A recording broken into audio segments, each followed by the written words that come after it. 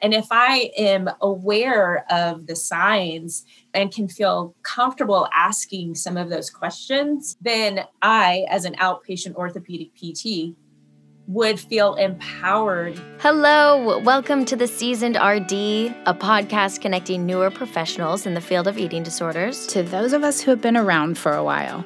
I'm your host, Beth Harrell, a certified eating disorders registered dietitian and supervisor. And I'm Abby Brown, a registered dietitian who is newer to the field.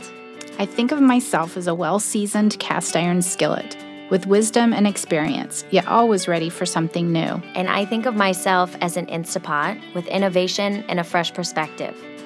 This podcast brings both to the table to share ingredients, recipes, and techniques of past and present so we can all be our best for the future. The kettle is heating up. The skillet is on simmer. So join us around the table for true professional nourishment. Abby, ready to stir the pot? Let's do it. Welcome to this episode of The Seasoned RD with Dr. Michelle Logging, the first ever certified eating disorder specialist physical therapist.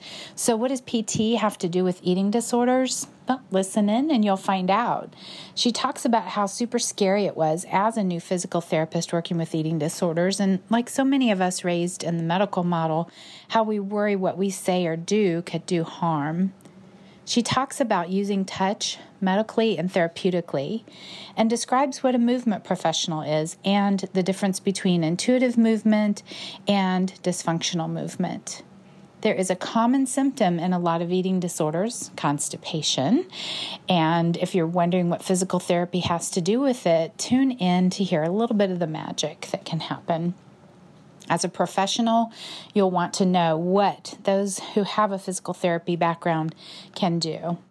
Well, hello, Dr. Michelle. We are beyond excited to have the first ever certified eating disorders specialist physical therapist as a guest on the podcast. And we can't wait to get to know you, how you got into the field, what you learned while you were in your training, and what you've had to learn on your own that wasn't part of your training. Great. Thank you so much for having me. I'm happy to be here. So just to get our conversation flowing first, we've got a few fun icebreakers. So my first one for you, mountains or beach? Mountains. I'm in Colorado. Oh, that's right. Okay. So that was an easy answer. That makes sense. Yeah, we're connecting on that. I love mountains and I love Colorado, but I'm in Kansas City. So we have no mountains here. Not a lot of mountains. No, some of my interns, when I was internship director, were coming from Colorado, and they said they don't even know, because when you're in Colorado, I guess you talk about, oh, it's away from the mountains or towards the mountains when you're giving directions. Yeah. And in Kansas City, we don't have that. Okay. Those are our directional cues, the mountains. Okay, so our second one, breakfast or dinner? Oh, breakfast all the way. That's a common one. I think it is. I love breakfast here. Yes, great way to start or dinner. Yeah. That's exactly what I said. And then the last one is audiobook or paper book? Paper book. I have to hold the paper book. There's something about how like a new book smells, right? I will go to like Barnes and Noble here and end up buying like 5 books just because I just love the feel of a book. It's hard not to. And then when you see all the new topics, like, oh, I want this and I want this and I want this. Oh, yeah. Hard to say no. Yeah. My library is getting so full. And that's the part that brings us into the next segment of our questions is, we're bringing together seasoned professionals in the field of eating disorders to those who are newer in the field. And so the book is all we had back then. I mean, the library system of Dewey Decimal has turned into Google search. Even with my clients, my patients in the beginning, I used to tell them, well, I know you're a walking encyclopedia for calories, fat, whatever, because there were books. Right. Now we have a lot more available to us. So Michelle, how did you get into the field of eating disorders? Maybe even talk about the field of physical therapy in general, or did you start with that? Just tell us about yourself. Oh, perfect. Yeah. I'll kind of go to the beginning. So I have a degree in landscape architecture, which is obviously not physical therapy. And so I actually worked as a landscape architect for about 8-9 years here in Denver, Colorado, and kind of realized throughout that career, I did love that career. I love being creative. I love designing, but there was something that was missing within that career. And I think for me, it was really this kind of more personal connection and being able to make a difference in somebody's life. And I was able to do that as a landscape architect. So I'm not saying that I wasn't, but it just wasn't filling my cup to the level that I needed. And so I explored so many different things. I became a fitness instructor, which I absolutely adored, being able to, move my body with other people in like a group environment. But that just wasn't enough for me. And so I shadowed a physical therapist here in Colorado, and that was it. I was like, this is what I want to do. This is just absolutely amazing. I need to know more about the human body. I want to be able to, teach people how to move their bodies correctly. I want to, I want to be a healer. I want to heal people. And so that's what brought me to the physical therapy field. So I obviously changed careers and went to physical therapy school, which was a lot of work, but a lot of really good work. Learned a lot. And then in relation to the field of eating disorders, often what I say is that I did not find the field of eating disorders. It found me and it chose me. And I still firmly believe that. So this relates back to my first job as a physical therapist. So I worked in an inpatient hospital. I worked at Denver Health. And at the time when I started, we had a floor-based model for treating our patients. So what that means is that I was assigned to floor 6 and 7. And those were the patients that I would see, for my shift. And it just so happened that on that particular unit I was assigned, we had a budding unit. It was our eating disorder unit, which is now known as the Acute Center for Eating Disorders at Denver Health. It was a 2-bed unit at the time when I started at Denver Health. I believe that is correct. And so we ended up getting consults on these patients. And I had a great mentor that was kind of fielding these within our physical therapy world there, that was fielding these. And she asked me, hey, Michelle, this is the floor that you're on. I'd really like you to take these patients so that they're not on my caseload. And I remember like feeling this sense of panic, like, oh my gosh, like okay. I want to be able to do this. But number one, I didn't learn about this in school. So I might be jumping ahead to one of the other questions. You're doing great. But we didn't really talk about this in school. And I'm really afraid that I'm going to say something that is going to be wrong. And I'm really afraid that I'm going to do something to hurt this individual. And that was really, as a new therapist, super, super scary for me. But I was brave. And I went in with this amazing colleague of mine to see a patient. And it was literally like all of these doors opened when I went in to see this patient, because I saw this individual laying in the bed, not able to really do much movement at all.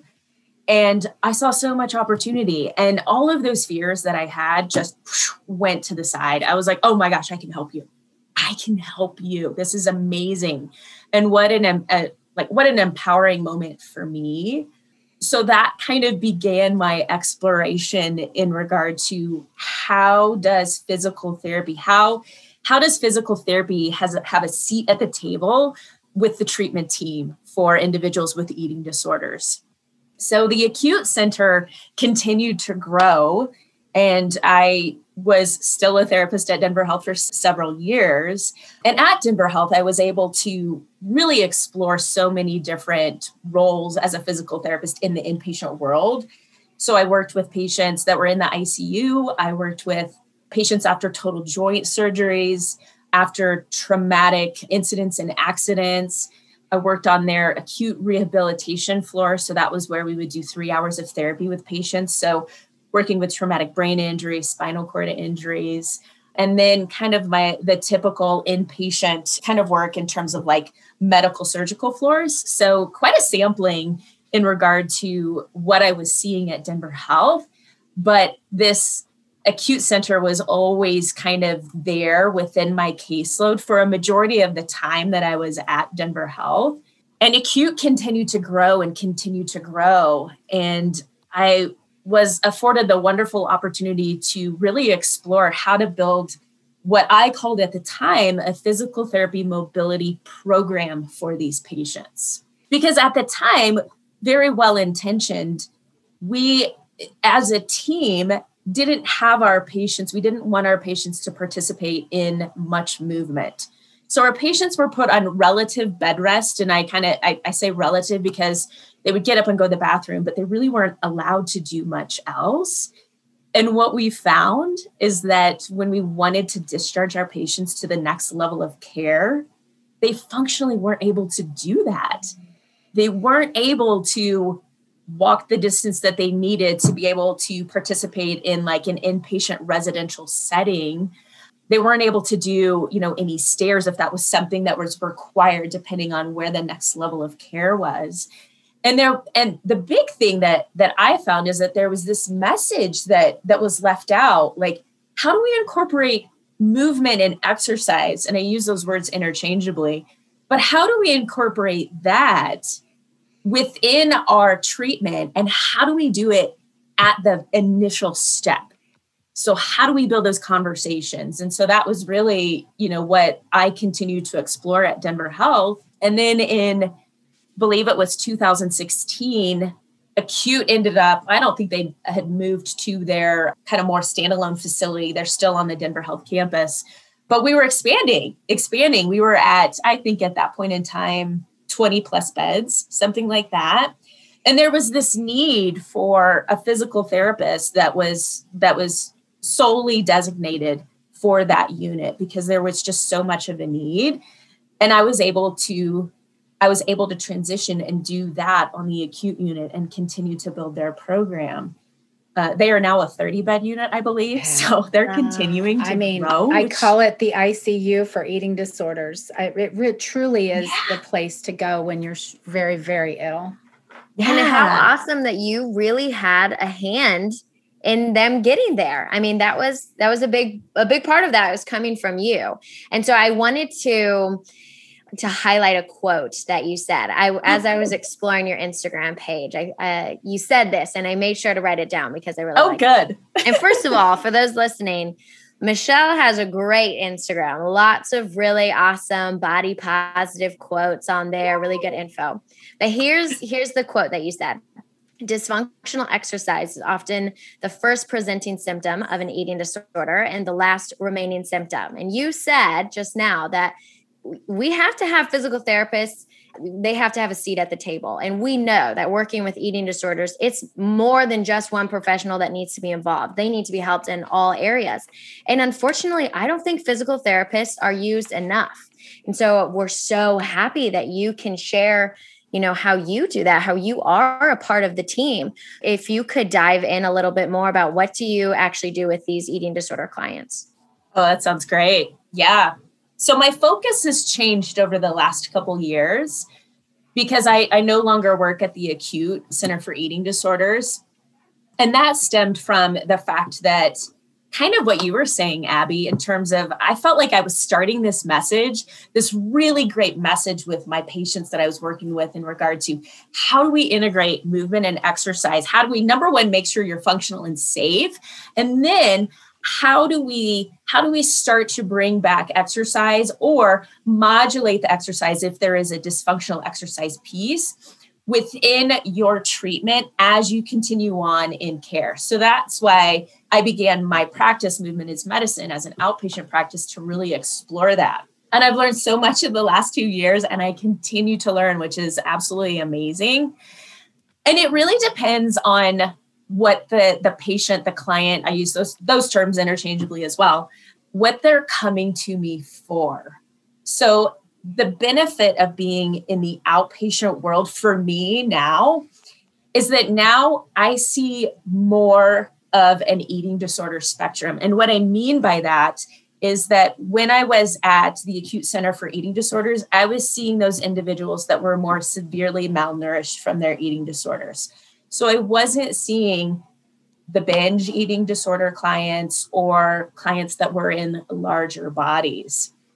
And those are the clients that when I work with them now, it's really working on having them access movement in a safe way, feeling that they have permission to move their body, and really kind of challenging kind of the weight stigma that they may have, but also challenging, that thin ideal, the social media thin ideal that we see, really kind of talking about that. But then there are individuals where, there's more of this kind of an alternative dysfunctional exercise piece in terms of individuals that will exercise more often throughout the day. So we're trying to modulate that. So really, the movement piece, we can talk about that dysfunctional exercise. And I've had a lot of help from some other professionals that are more movement professionals that are working within this eating disorder field, and really starting to talk about intuitive movement principles. Like, should you move your body today? Like, there's a voice that's telling you that you should, right? But let's ask these questions and see, hey, should I move? Should I really move my body? Or am I more inclined to rest? And am I allowed to do that? So kind of processing through that. Mm-hmm. But then there are individuals that I will get a referral for that maybe have, some sort of movement dysfunction. So it might be like a back pain issue. It might be an ankle injury, a hip injury, and those sorts of things. So there's a different overlay on top of that. So we have this perhaps dysfunctional exercise piece, but then we have dysfunctional movement patterns that are not serving that individual. So then there's really where kind of what I would call the bread and butter of what a physical therapist does in terms of corrective exercises, a lot of education about the body. I do work within pelvic health as well. I have a pelvic floor model that I love to pull out and say, hey, look, this is what your body looks like when we take the skin and that off. And here are your pelvic bones and here are your muscles. And did you know that this is your body? And I do that not just with the pelvis, but also with, back muscles or those sorts of things. I like to use images and pictures and kind of describe how the body works, because I feel that sometimes we kind of take for granted that this is a machine and it's going to do what we want it to do. But if we really kind of start to break it down and understand, maybe more on a cellular level, that can be very empowering for individuals. I had a great conversation last night with one of the gals that works on the safe exercise at every stage.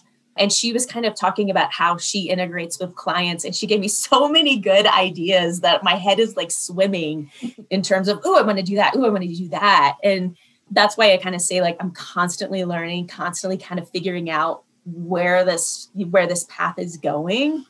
But really, in terms of like moving with patients, like a big thing that I want to do is if they're going to participate in exercise and movement, which most of the time, I think that's okay to say that most of the time they are, I want them to do it in a safe way. So I want to make sure, that they're. I have so many questions for you, Michelle. Yeah, bring it on. There's a couple of things I took notes on. So you mentioned accessing movement in a safe way in their body, and also corrective exercises. And then how is the pelvic floor? What does that have to do with any of this? Oh, so many good questions. I'm going to answer the pelvic floor one first. Okay. So that was an interest and a curiosity that I had when I was at the Acute Center for Eating Disorders. I would read through my patient's history, and sometimes, not all the time, but sometimes I would see that one of the issues was pelvic floor dysfunction. I was like, oh, okay. okay, I don't really know a lot about that because that's not something that we learn specifically about in physical therapy school. We touch upon it, but that's definitely more of a continuing education piece if we're interested in that. So it was always this like interest, like, okay, well, I really feel like that could be something that I may need to learn more about. And I did, and I did as an outpatient practitioner now. I didn't really do the continuing education while I was at acute. And I really wish that I had, because my language is different in how I will talk about breathing and managing the pressure system. I have a whole script in regard to how I talk about core stabilization and how I talk about abdominal muscles functioning. It's not just abdominals and a six-pack necessarily. I talk about the layers again, that empowerment through understanding how the body is structured. I talk about it like a canister, essentially.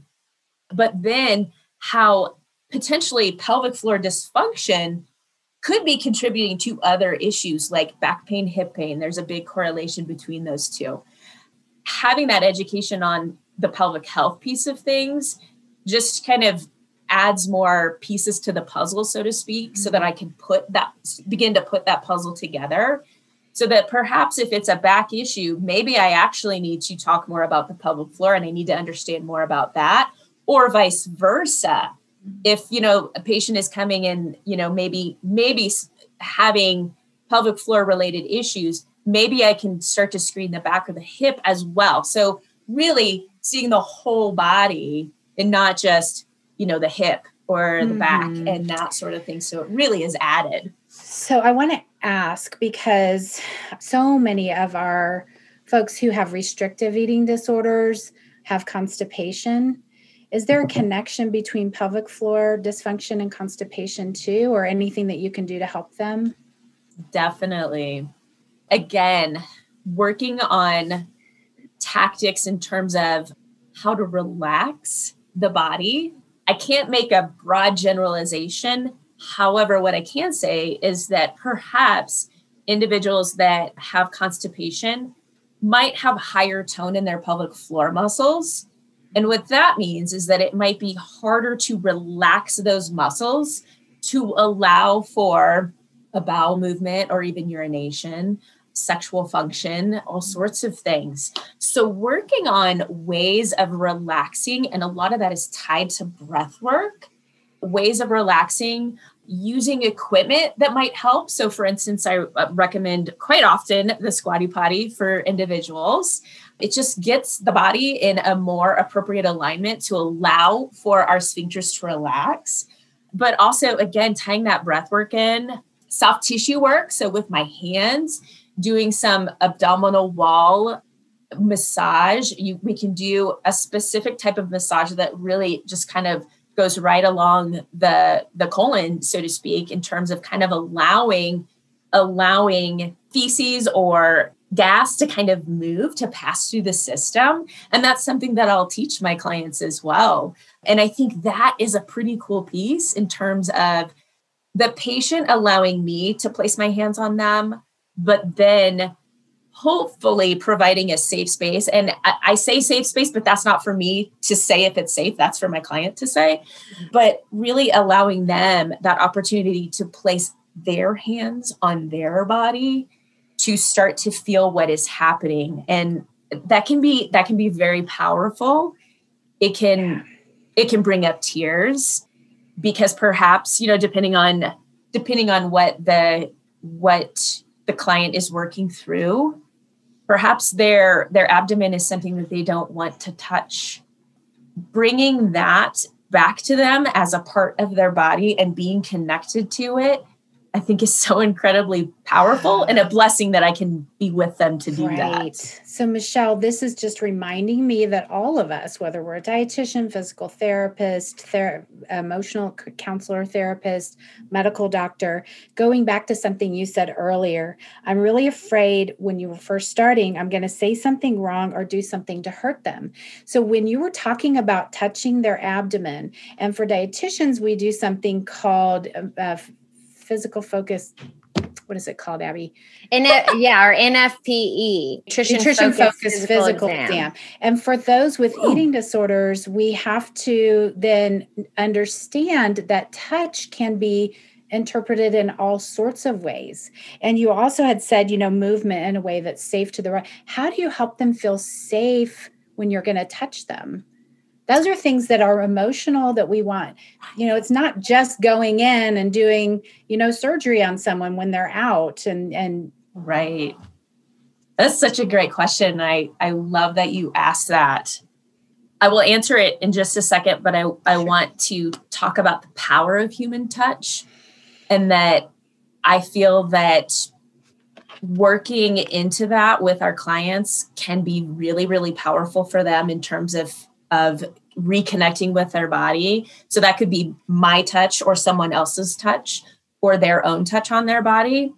But really, it's a lot of asking for consent, and it's a lot of explaining the technique. And it's a lot of me, if I'm going to do like abdominal wall massage, I will lift my shirt up and I will expose my abdomen and say, this is the area that I would like to place my hands if that's comfortable for you. And I would like to use, I have some like massage cream, I'd like to use a little massage cream because it makes it a little bit easier for my hands to kind of glide on your skin, if that's okay for you. But then I also say, if at any time this feels uncomfortable, please let me know and we can stop. And I'll do a lot of draping with my patients in terms of I'll take a towel and I'll place it kind of over their shirt and maybe over their pants and give them, something to maybe help them feel a little bit more comfortable. Not quite like a weighted blanket, but something that, kind of makes them feel cozy, so to speak. And then once the touch begins, there's a lot of, if the patient is in a position where I can actually have eye contact, I will have a lot of eye contact and ask them, how are you doing? Does this feel okay? Do you need me to stop? Yeah. How does my pressure feel? And sometimes, I have had one client that it was such a powerful moment. She said, I don't like this area of my body and I don't like to touch it. And this is really new to me, but I feel really safe. And this feels really good. Wow. And she was crying. I believe it. I am about ready to right now. And I was too. But it was so powerful to be able to be in that moment with her. And it provided her with so much relief. She came back to see me the other day and she's like, Michelle, I don't know what you did, but do it again. And oh my gosh, yes. Oh, this is, And you are going to be training newer physical therapists to the field. And I'm so excited for what you're going to be able to share with them, because as the previous certification director with IADEP, we had physical therapists reaching out, strength and conditioning coaches reaching out. We want to become certified. We know we have this specialty. We know we're seeing these patients. We don't know how to do it well. And so what you started out with was, I don't know what I don't know, and I'm continuing to learn all the time. That's what this podcast is about, is helping people who are more seasoned to connect with people who are wanting to learn all this. Like, I can't wait for you to be able to train up this next generation. Your work is, you're a pioneer in the field of eating disorders. And the fact that you continue to learn, and you just learned some things last night and you can't wait. And this is exactly how I am. I just am, I can't wait to learn. And then I can't wait to share. And so, Michelle, what was it exactly that, obviously you started working on this floor with eating disorder patients. What made you want to go out of your way and become certified? Because it's not an easy thing to do, but it is so powerful. So what was your motivator? Right. I think for me is that kind of like what Beth was saying, I love this too. Students will connect with me that are either, in physical therapy programs or are wanting to go to physical therapy programs. And they're like, hey, like I found you and I really love what you do. You're doing something that's very unique. And this is kind of the path I think I want to go within my career. And how do I do that? And so that really, really excites me. So I think for me, I feel kind of this call to push forth the field of physical therapy so that my tribe, so to speak, will be recognized and will feel that we have, again, I phrase it this way, a seat at the table in regard to the treatment team. Because I know for a while I was really kind of unsure, like, I don't know, is this something I should do? Like, is this within my scope of practice? And I would I think when I first started, I would revisit my scope of practice and I'm like, wow, yeah, I have a pretty wide scope of practice. And I do feel like I can, push forth the field of physical therapy. So I think really it's driven by the interest of other physical therapists. And one of the things that I do every year that always makes me super nervous about, because I don't always like presenting, but always fills my cup in the end, is that I have the opportunity to present to the physical therapy students at the University of Colorado Anschutz campus. So that's where I graduated from.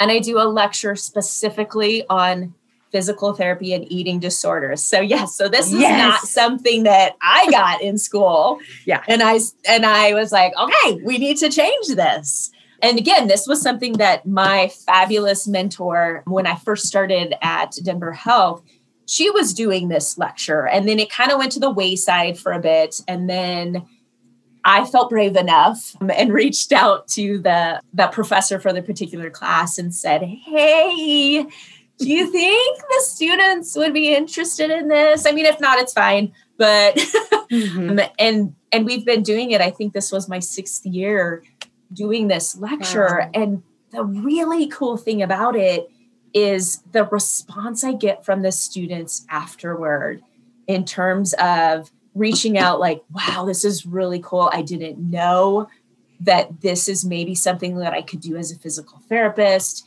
Can we chat more?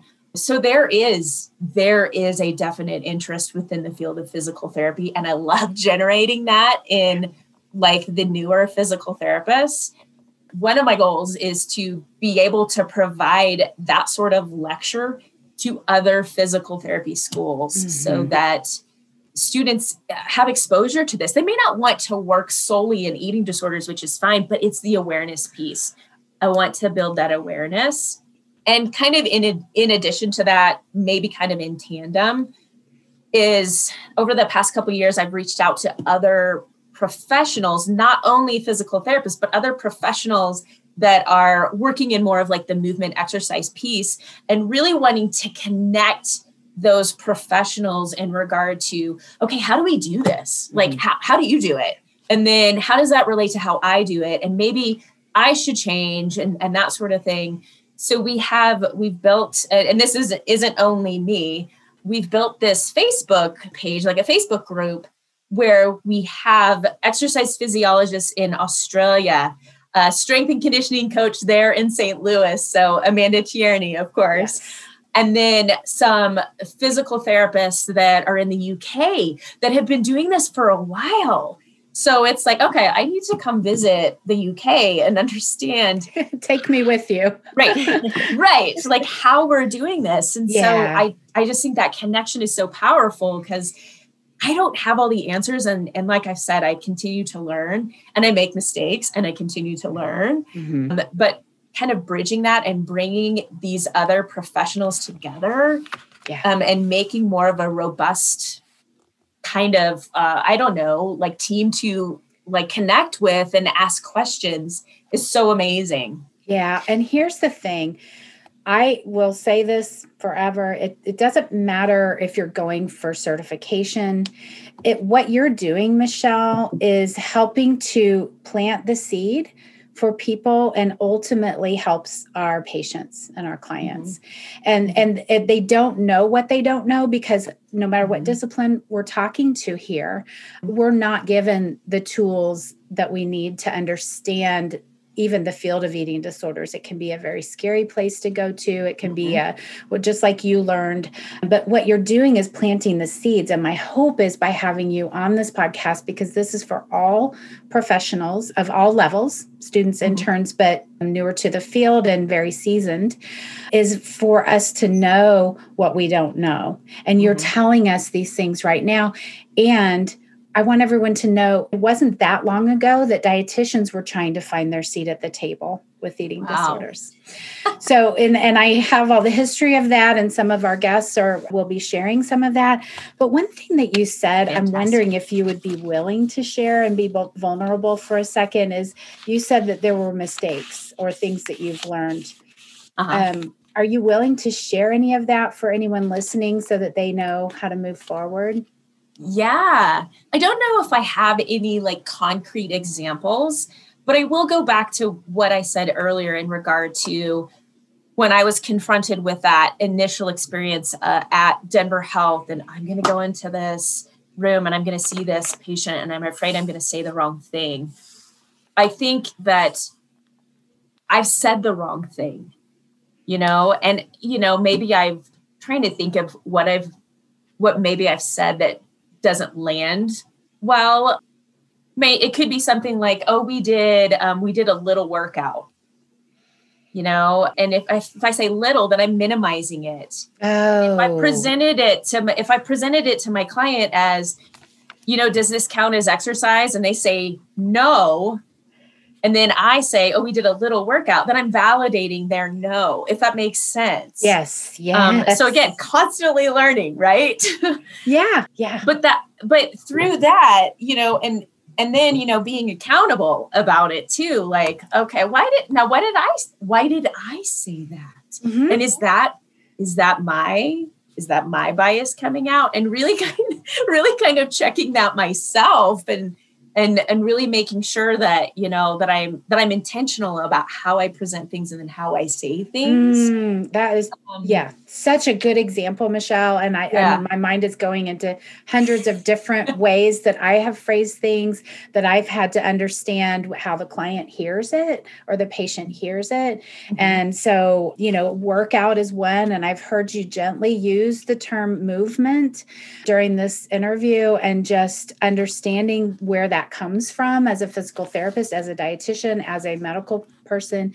The word healthy, what does that mean to people? And I'm saying these in quotes: healthy dieting, healthy eating, what's right and what's wrong. And a workout can mean so many things in our patient's view.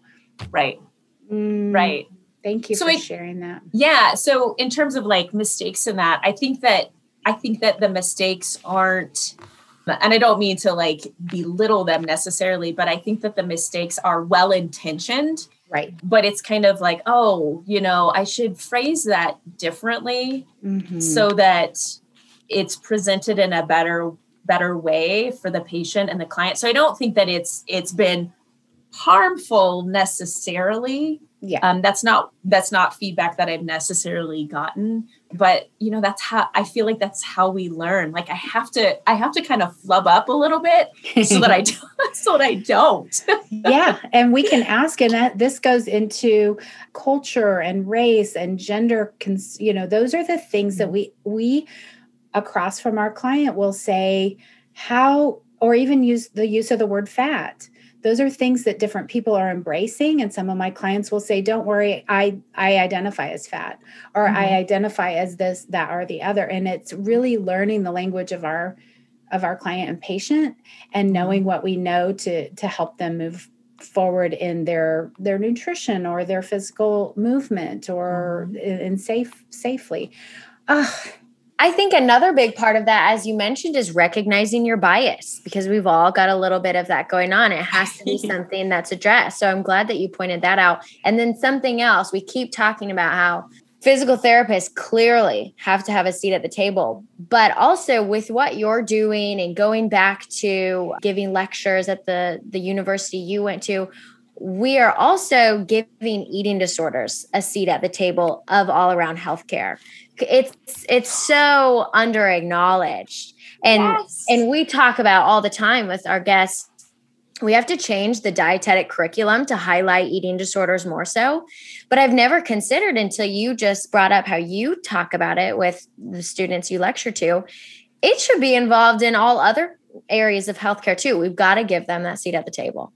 Yes. So powerful. Yes. And I think giving students just having kind of like a base knowledge about it, talking about the different diagnoses of eating disorders and kind of understanding what those are, but also the language around that, like, and being aware of it and potentially screening for it so that, again, you know, if I wanted to be like an outpatient orthopedic PT, if that's what I wanted to specialize in, then more than likely I will have some clients that may have an eating disorder, an underlying eating disorder, or a new eating disorder. And if I am aware of the signs and can feel comfortable asking some of those questions, then I, as an outpatient orthopedic PT, would feel empowered to refer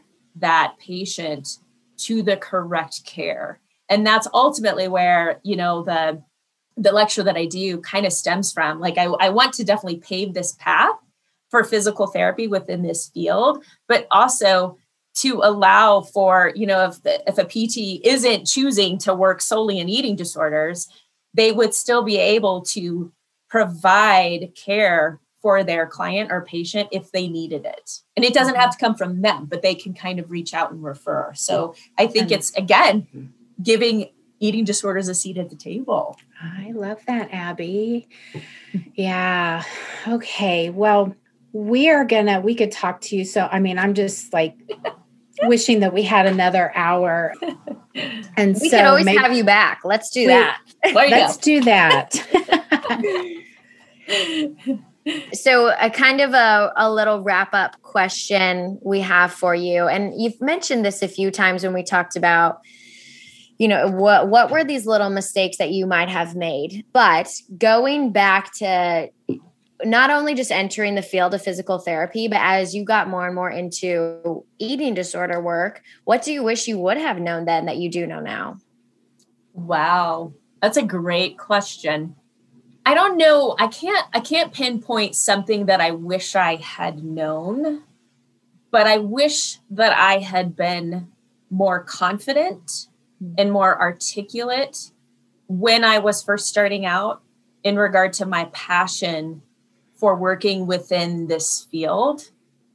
I think that because I was kind of the Lone Ranger for a while, that there's isolation in that, and there's a lot of insecurity in that. And I kind of lived within that for a while.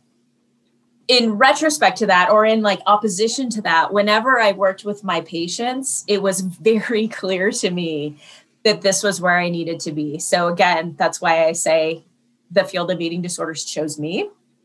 So that kind of built that confidence. But I just wish that I had pushed for physical therapy a little bit earlier in my career and felt more confident in doing so.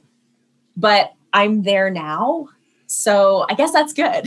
Yes. Yeah. And absolutely. You get to be that healer for those patients and also within the field of those of us who are just biting at the bit to get to know what you do and how to refer to physical therapists who have invested their time in learning how to safely and comfortably, appropriately treat those with eating disorders.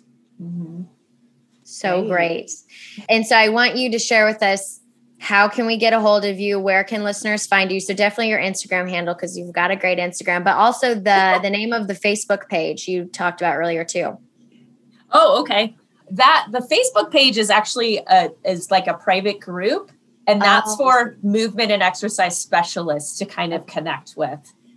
I believe my Instagram handle, I'm not super great on social media.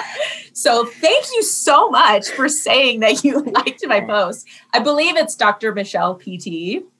Let me confirm it for you. Yeah. What's your website? My website is Movement is Medicine. So if you type that in, you might get a couple other hits, but you should see a website where I'm like jumping on the front of it. But I think it's www.movementismedicine.com. And that's a great way to connect with me. You can access, I have a contact form on there. My Instagram is great. I also have my Facebook page, which is Michelle Logging, Laging. And email is a great way to connect. My email is drmichellept@movement-medicine.com. The longest email ever, but once it's in there, it's in there. I know. and I'm glad that you offered email, because sometimes people get overwhelmed with emails, and it can be hard when you're promoting. I don't want to say promoting, but when you're becoming the teacher and the pioneer in this, that you could be inundated, but that may be a very welcome thing. I know we want to spread the word. Mm-hmm. Yeah, I want people to connect with me. I want people that are curious and interested about this. I want to share this message. Well, we want to share your message too. I mean, let's just shout it all. Let's do it. Come to the mountains. We'll shout it at the top of the mountains. I will come to your mountains. Colorado. Yeah. Yep, that's for sure. Okay, well, thank you for joining us today, Michelle. Yeah, my pleasure. Thank you for having me. Let's lean on each other and learn from each other so we can grow together as professionals in this field of eating disorders. If you want to connect with me for supervision or membership with monthly content, please find me at bethharrell.com/professionals.